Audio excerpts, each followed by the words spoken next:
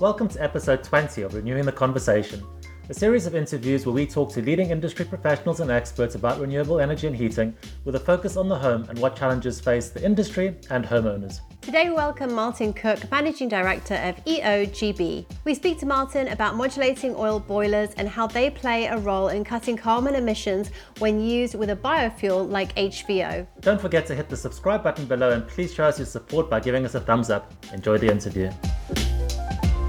Good morning, Martin. Thank you so much for joining us today. It's an absolute pleasure to have you on. I'm sure that some people might be sitting at home kind of raising their eyebrows and thinking, interesting. They're interviewing somebody about boilers on Renewable Heating Hub. But we're really excited to have you here because the last year in particular, the government have been quite vocal about phasing out boilers and just how polluting they are and all the negative things about boilers. Why is it that you feel that there is still a future for boilers, and what role are they gonna play in our houses in the future? Okay. Thank you. Good morning. I think the main issue is we've got a massive several decades here for this whole churn of boilers to actually get out of the system. This is one of the main issues we see, and also many boilers are not actually particularly run in a very efficient manner.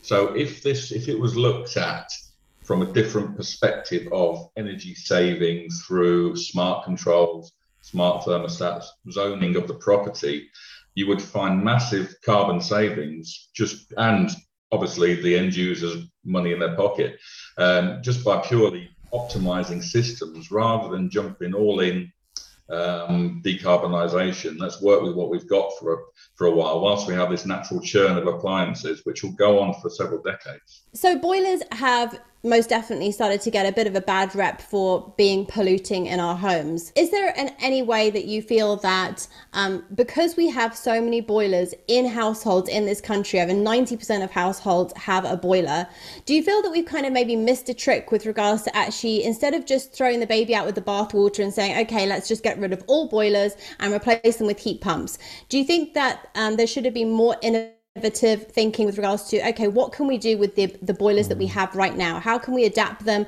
and how can we bring in more efficient boilers into the market for people that can't afford to transition straight into a heat pump? The main issue is in the UK housing stock is the insulation issues, especially in rural properties. If we're going to jump in straight in, it's the end user simply can't afford this. I mean, the government £5,000 grant, for example, to fit a heat pump only is scratching the surface of many properties. And I think BESA are now becoming aware of this situation. So let's look at what we've got and optimizing current heating systems. That's got to be the way forward. Whilst it evolves, because we're all learning all the time of what is going to be the best heating system for a particular property, rather than shoehorning in a one-size-fits-all technology. I think every property needs to be looked at under its own merits. What is suitable for this particular property? Is it liquid fuel? Is it gas? Is it a hydrogen blend in the future? Is it air source heat pump, ground source, etc.? I think every property needs to be evaluated individually rather than this blankets a heat pump for the entire nation. We just feel that it's a little bit too soon to be rolling out heat pumps en masse when a lot of the work can be done to save carbon or reduce carbon on fossil fuel boilers. Let's work a little bit smarter here rather than just making them the total enemy. There's so much that can be done there. Yeah, so just talk to us a little bit more about that. So I think that the understanding that most people have about boilers is that they have to run on fossil fuels. That's not actually true, is it? No, it's not. No, I mean, HVO, for example, our bioliquid that we've been championing the past 2-3 years, we've had it in our lab tests now. And we also have trials in several places around the UK. One particular one is in a public house in Lincolnshire, where we've got a funded 3-year trial going on there with our Sapphire boiler and fully modulating, compensating controls. And the savings are phenomenal already for the customer, plus the actual carbon emissions as well are 90% carbon saving over what they had previously. I mean, it's absolutely fantastic, especially for a public house That is, they have very specific, particular heat demands with doors opening constantly, and different areas of the property they need to control. Yeah, we can definitely attest to HVO. We actually joined the trial for HVO, which is hydro treated vegetable oil, and we've been really impressed with it. It's running in our a kind of old boiler, if you like, as well as our heat pump. We've got both, and the HVO is doing a really good job. It is a biofuel, and it is not coming from a food crop. It is not coming from deforestation. It is not affecting any of those things. It is a waste product, and I have to say we've been really impressed with it. Can you just talk to us a little bit about how can we get biofuels more integrated with boilers throughout the country? And you mentioned Sapphire boiler. Can you tell us a little bit more about the Sapphire boiler? The Sapphire boiler is our boiler we've developed basically from scratch. We are really a burner manufacturer at heart. So for many years, we've done modulating burners mainly for the gas industry. However, the oil industry has always, for domestic market, has always just had an on-off application, which to explain on-off is basically a single fixed burner system. So the boiler turns on, a flame appears, it burns for several minutes and turns off again until the next time the heat is required. So what we've developed is a fully modulating system. So the boiler will fire up and then the flame will modulate to the heat load. It's a much more efficient way of controlling the heat rather than blasting heat, turning off, blasting again, because you've got cold cycles going through the boiler, which makes it quite inefficient. We originally did it in the lab tests through a certified test house, and we were seeing 15 to 20% savings on fuel compared to a leading boiler brand. And that was, we're not talking an old boiler here, we're talking a brand new leading boiler compared to the Sapphire boiler. Your second question about HVO. HVO is ready to roll out. It's used in multiple demonstration sites already around the UK. And basically what we need to now get is government backing really on the fuel and open up certain markets, because it's a supply and demand. Okay, at the moment, the costs are higher than fossil fuel. This is the problem. If the markets can be opened up, the US market, there's been discussions of HVO in the US is produced en masse there, which could actually come over to the UK and solve the questions against sustainability of the fuel and supply chain of the fuel. Off-gas grid customers wouldn't have to spend thousands of pounds renovating their properties, because many people don't want to be chopping floors up and cutting holes in the walls and that kind of thing to put new pipework in. Many people just want a simple change, and HVO can give that straight away with a small modification to the burner, clean the tank out, and away you go. So it's a very cost-effective way to decarbonise. Yeah, we can absolutely attest to that. We joined the trial. We had to switch over from, we weren't using our boiler because it was burning previously kerosene. We were using our heat pump. But to join the trial, when they switched us over and they removed the kerosene and put the HVO in, it was absolutely seamless. It was, literally a couple of guys in the house for half an hour, cup of tea, and then they were on their way and we were hooked up. And it's been really impressive as a fuel. So we're really excited about HVO ourselves. And so we posted that video, and it's been quite interesting to see the reaction from kind of hardcore air source heat pump users. They have been critical of us actually utilizing HVO because now, that the basic mentality, I think, of a lot of people is that you're still burning stuff. When you actually look at HVO, when you look at the emissions from HVO versus the electricity that comes off the grid, we've actually worked out that in January, our carbon footprint was actually lower using HVO than what the electricity grid was providing.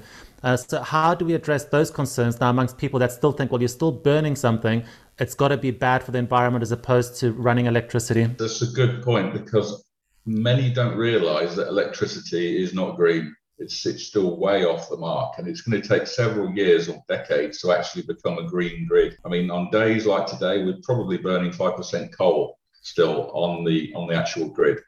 So it's slightly misleading to think I've got a heat pump or I've got a ground source heat pump and I'm totally green. That's not the case. Same with our electric cars. We're not as green as we think we are at the moment. It will come eventually. It will come eventually, but often it's down to environmental changes. For example, if there's no particular wind that day, you can see the grid actually change on the day. Suddenly you get 50% gas-fired power stations ramping up to 100% supply. And you see the balance coming in. And then on particularly cold days, you see up to 5% coal happening. It's a nice future, but we're not quite there yet. The liquid fuel industry, i.e. the oil industry, needs to be given time as well to actually decarbonize as well, because we are doing it, but we're a small industry compared to the gas industry and the future heat pump industry as well. We're only there's only 1 million homes in the UK on oil currently. We feel that we should be given time because we've really got a good fuel here at the HVO, and and it's ready now. It just needs a little bit more government incentive to actually get this thing rolling out properly. So you mentioned that the Sapphire boiler that you sell is modulated or modulating. Can you just tell me, what does that mean? So modulation basically means, say for example, you've got a really cold day in your house and you turn the boiler up to maximum, and the boiler will automatically fire up to maximum power. But as the temperature in the house increases, the boiler will sense that and it will modulate, it will reduce its power to a lower amount. So you're not delivering the full amount of power into the property constantly.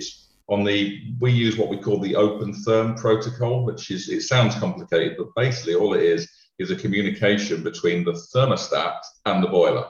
So every half a second, the thermostats in the house are communicating with the boiler and telling the boiler, right, we need more heat, we need less heat.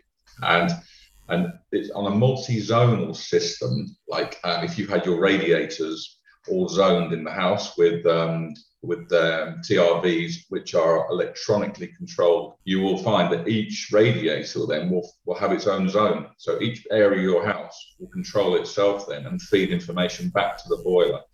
And it's a far more efficient way of actually controlling the heating. So boilers, my understanding about boilers, and I'm I know very little, but my understanding of boilers is that they are a high hot burn, so they come on, they really ignite, they blast the heating, and they turn off and go cold really quickly. So when you say it's modulating, does that mean that it's basically burning all the time? Not all the time, but it will be burning a longer time than a normal boiler, but it's delivering less heat. So the fear with many consumers in the UK is, the boiler's on, so it must be costing me a fortune. It's actually more efficient to have the heating on a modulating boiler, ticking over on low fire for longer periods of time than having the boiler turning off and then having to catch up again with the heating. So having a modulating heat load, basically let the controls do the work for you. Stop worrying about timing the boiler and everything like that. Let the controls actually decide when it needs to come on, how, and it will actually calculate in its algorithm. It's cold outside, I'll need to come on 10 minutes earlier today, and it will find out the most optimized way of actually delivering the heat in the most efficient way. So my understanding of boilers is that they come on, they blast, they go cold really quickly. And so I think it might be fair to say that traditional boilers are a bit stupid. They're a bit dumb. They're not very intelligent. Is a modulating boiler like a Sapphire boiler more intelligent? It's doing a lot more, it's calculating a lot more, and it's behaving a lot more intelligently. Yeah, so basically it's the next step on. The industry really needs this step change for not just consumers, but also to convince government that the liquid fuel industry actually has a future and it can drive down savings, especially in these climates now when you hear of huge fuel bills. I've seen the paper this morning, it's like everyone's panicking now that some bills have been going through the roof shortly. So we need to have a technology that consumers can buy and know they can actually save some money. One of our customers is saving up to 5 litres of fuel per day. Now, that doesn't sound a lot when you say 5 litres. That is a lot. But you actually calculate that over 6 months, you're talking about £500 over that 6-month period through the winter time. Even the investment in some smart controls for the property, you've got your payback already there within 6 months. So it's investment in the smart technology now, which will help consumers actually drive down their bills long term. Oddly enough, it sounds like the modulating boiler runs more like an air source heat pump, if you like, that kind of lower heat. My question would be, why aren't more boilers on the market self-modulating then? I think it's down to cost. The oil boiler market it seems to be a little bit, although the manufacturers have got very similar pricing structures, they use the same kind of technology, and it's a relatively reliable heating system, or heating medium, should we say. So it's basically a low-cost boiler, very simple design, hasn't really changed in many years, but consumers tend to like them because they're reliable and robust. It doesn't help us when we're trying to reduce carbon and save energy moving forward. This is the main issue. The old boiler, good as it is, we need to evolve now to have a future energy market that's actually going to be sustainable. As I said earlier, I don't really know too much about boilers, but mainly because we haven't really used one, and when we've only just kind of turned it on this winter, haven't we? Yeah. And before that, we were using our heat pump. So there's a lot of terminology that's new to me. One of the things that I picked up from Oz recently was a condensing boiler and how our boiler needs to condense. So can you just explain to us about condensing boilers, and then kind of how, if people think that they've got a condensing boiler, they think, well, then I don't need a modulating one. So just tell us about how the terms are very different. So condensing boiler, most boilers now are condensing boilers. They have been for several years. It's legislation that came in several years back. A condensing boiler, you'll know the difference because it's got a drain on the bottom of the boiler. So basically it takes all the latent flue gases, the chimney flue temperature, and it reuses that temperature and puts it back through the boiler again. So through a secondary heat exchanger on a traditional boiler. So your traditional temperature, your original temperature, would have been about 200 degrees C. On a condensing boiler, you're down to under 60, 70 degrees because you're actually reusing that heat that would normally go into the atmosphere. So a condensing boiler was a fantastic step change or technology change for the market, absolutely. But modulating goes a step further. Is it correct to say that actually a lot of people that have condensing boilers and that have them installed, their boilers are actually not condensing because the settings haven't been done, or they need to change something on the boiler? Can you just talk to us a little bit about that? Yeah, absolutely. That's a good question, because the common boiler swap is people put a new boiler in and they don't actually then balance the system. The system needs to be balanced right the way through. All the radiators will need checking with flow and return temps on each radiator to ensure you've got a temperature differential across each radiator to ensure the return water back to the boiler is as cool as possible. Because if you don't balance your radiators, the heat will be going straight through from the boiler, right the way, rattling through the radiators and back to the boiler at too higher temperature. The boiler will not then condense. And that's the problem. People would save, I don't know how much money per year if they actually had their system balanced. It's a simple thing. They could get the heating engineer in and say, can you come in and balance my system for me? And you'd be able to do that within a couple of hours, and they'll be seeing savings instantly from that. So if somebody's got a bog standard boiler in their property at the moment and they want to put in a Sapphire or a modulating boiler in, is it a simple exchange, just taking the old one out and putting a new one in? Yeah, you can do that within a day's labour, and then another day or so with the controls. It's a very easy boiler swap. Obviously, a clean out, a flush out of the system, and then put our boiler in, and then commission the controls. Yeah, for a decent engineer, a couple of days' work. You mentioned the actual controls. So does that mean that if so, let's say for example somebody doesn't have smart TRVs or smart thermostats, and they've only got the old school TRVs, would OpenTherm still work in a scenario like that? Yes, you could actually use the OpenTherm. It can be very minimal, or you can have an all singing, all dancing system. So, for example, you could use a basic wall thermostat, which is OpenTherm.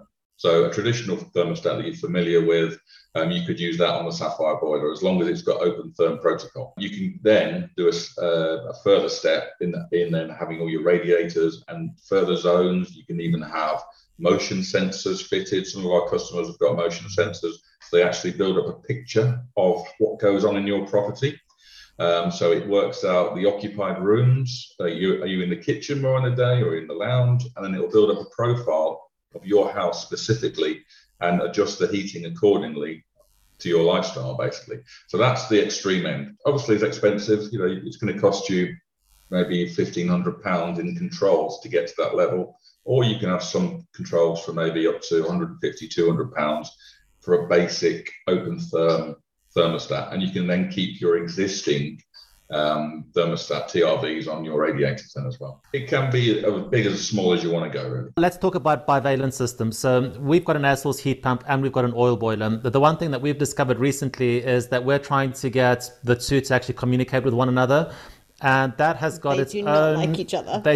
They really do not like to coexist. I know that we've actually spoken about this previously off camera, but if you have got a Sapphire boiler, for example, that has got an air source heat pump that is open therm enabled, are you then able to, if, for example, we know the electricity tariffs are going up and you want to run your HVO ahead of the air source heat pump, is that possible to do? If the control system is open therm enabled, then yes. This is the issue at the minute we're finding with some controls are not open therm compatible. So this is something we want to work with industry to actually make sure we do have something for the future here. Because as you say, if you want to actually switch over, you might want to run HVO for a few months, or I'm running low on fuel, I want to go over to electricity. You want those options there. And on many systems, to control the boiler, as you mentioned yourself, Mars, the boiler will just fire up and it will blast and then it will turn off, almost short cycling. Yeah, so it's because the control system is not really allowing it to run properly. It's just turning on, turning off in a very short space of time.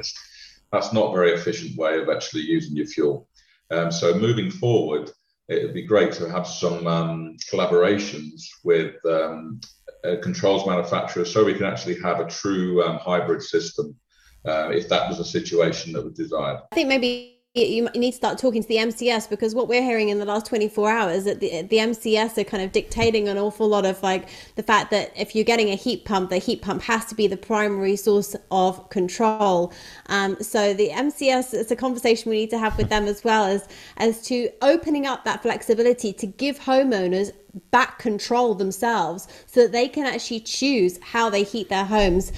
We want to be environmentally conscious. We want to do the right thing for the environment. Of course we do. We need to start to address carbon neutrality. Absolutely. But we can't leave homes behind and in fuel poverty. We have to be able to, a one size fits all, I don't think we're not at that stage. Mm-hmm. And I think we need to give everybody a little bit more flexibility and options so that they are able to afford their heating. Absolutely. I think in the future, what we need is a carbon emission factor.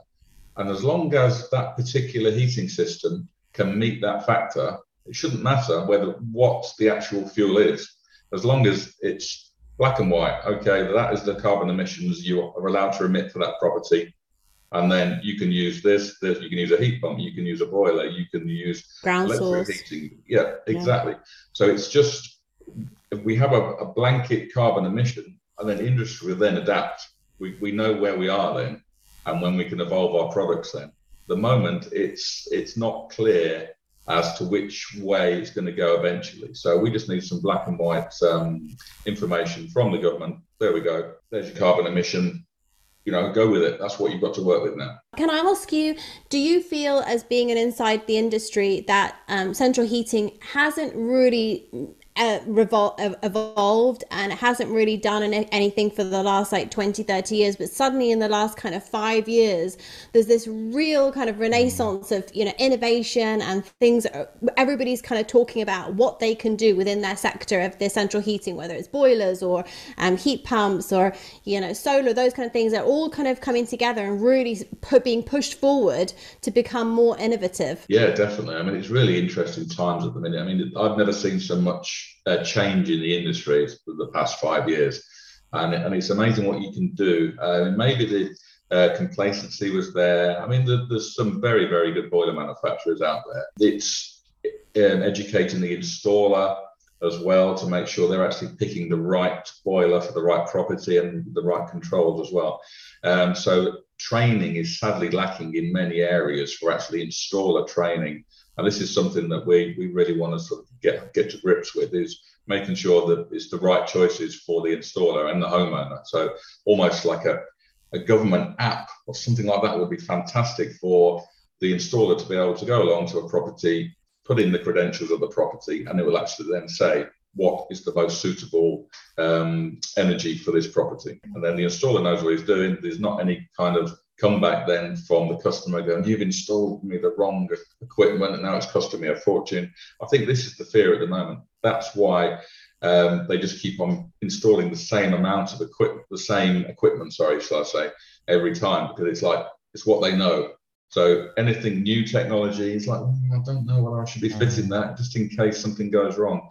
So it's they need to have the confidence from the actual manufacturers that this kit is going to do what it says. So the Sapphire boiler that we discussed runs on oil. Is there a gas equivalent? From us, no. We are mainly a manufacturer of oil. But we like to call it liquid fuel now. So for us, we haven't developed a gas Sapphire boiler, but there are many gas boilers out there that are suitable for open therm. So we don't make one, but there's many good manufacturers out there that will make a very good modulating open therm boiler for the future. And many are already hydrogen blend ready. So you mentioned training earlier, and the fact that the UK, we've got real issues with regards to getting our next generation of central heating engineers and plumbers and things really engaged in more kind of environmentally friendly options. Can you tell us, for example, with HVO, does anybody need a special qualification to be able to come in and change your boiler from a kerosene burning boiler to HVO? We always recommend that it's an Oftek registered engineer anyway, but we've actually developed a HVO training course, which is online. And it's a couple of hours of basic changing over. It refers to the HVO handbook, which is available now in the public domain.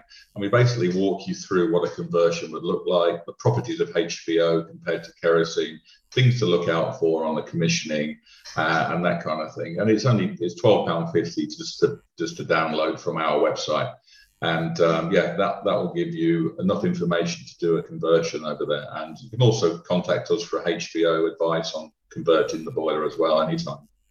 So the one thing that I can't get my head around is that the government is putting this boiler ban in place, but if things like HVO come into effect where they are mainstream and they are able to heat properties in a clean way, what then happens to the boiler industry? Does the boiler industry continue? Is it then that you just can't buy kerosene but you can only buy HVO? How's that all going to work? Yeah, so from 2026, they've highlighted at the moment that will be the cut-off date for purchasing an oil boiler. That's kerosene or gas oil or whatever you want to put into it. So, but HVO boilers will be available. So we're already offering a HVO boiler and an oil boiler, even though either can be converted. We will be offering a HVO boiler out there. So they're not going to just stop supplying kerosene to oil boiler customers. They simply can't cut off an industry like that. So what they'll do is they'll try and phase it out. So 2026 will be no more oil boilers sold. However, you can buy HVO, and by then HVO will be nicely into the infrastructure, and away you go. So we're hoping for a smooth transition from kerosene through to HVO, and then the customer won't really notice much difference. They've still got their what was their oil boiler. It's been converted to HVO. They're now 90% less carbon emitting than they were before, which is a fantastic achievement if we can do it. So you mentioned that there's going to be a specific HVO boiler versus normal boilers. Is there a fundamental change between the two, or is it just a matter of putting a different sticker on the box? There is small changes on the actual operation of the boiler, particularly for the Sapphire. We use a different internal air nozzle, a different fan scroll speed. So basically it's a different commissioning setup. However, one of our technicians could come out to an existing Sapphire boiler that's running on kerosene and do a conversion on site within half an hour or so. It's quite a quick conversion. But there are some small changes on our Sapphire boiler to make it a HVO boiler. So with the amount of negative press that has surrounded boilers, especially in the last 12 months, is that something that concerns you with regards to the future of, for example, fuels, clean fuels like biofuels? Because, if we start to convince the whole population that all boilers are bad news, how do we then kind of backtrack a few years from now and say, actually, you can just use HVO? Though those people have already been convinced that it's a boiler and it's bad news and I don't want it. So where is the PR going, and how do you think that's going to be tackled? There's so much negative press about, your boiler's going, your boiler's going to be, you're going to have to take your boiler out, for example. None of this is actually going to happen. It will be the natural churn of boilers. Boilers are not getting banned. If you've got a boiler in your house, it's not going to come along and take it away from you. That's simply not going to happen. We're talking generations here. This is a generational milestone for decarbonisation. We're not just going to do this within a couple of years or decades even. It's going to take a considerable amount of time to actually come through. One thing that does strike fear into many of us in the industry is the eco schemes and that kind of thing that we've seen in the past, when you get a government grant to fit a product, and then unfortunately you then get the cowboy companies that come in then and they do a very poor job because they're getting the money to do the grant. And this is a worry that the wrong equipment will be fitted just purely to line the pockets of unscrupulous installers. And this has happened many times before. So it's we've got to watch out that this is not a scandal waiting to happen. Have you been missold, etc., etc. We've got to watch out for this, because they will be looking to make some money out of these green incentives moving forward. Yeah, I think that the danger is that when you take an industry as wide and as diverse as the central heating industry, and especially in the property market that has, just umpteen amounts of different styles of properties, and you think that you're just going to jam one fits all kind of solution into all of those properties, that's a very, very dangerous, risky game. And I think that, then you have to add on to that people's lifestyles and people's different incomes and people's different life priorities in their homes. Then you start to realize that actually, as a conversation, it needs to be a diverse conversation, and we need to have a lot more choices, and we need to have a lot more diverse solutions that are carbon neutral, or certainly carbon sensitive, and that they are working towards our goals as a country, but that we can carry everybody forward together, giving everybody a chance to adapt at their own kind of speed. No, exactly. And I would guess that most of the boiler installations in the UK, I don't know what the figure is, but most of them would probably be like an emergency situation. Their boiler's split and it's beyond economical repair, and they've just asked their installer, get me a new boiler, and I need one by the weekend. And that's it. The choice is by the installer, not really by the homeowner, because they just want the heating back on. So this is, and then that boiler's there then for another 15 years. This step change is going to be very, very problematic to actually change the technology when so many cases are an emergency boiler exchange.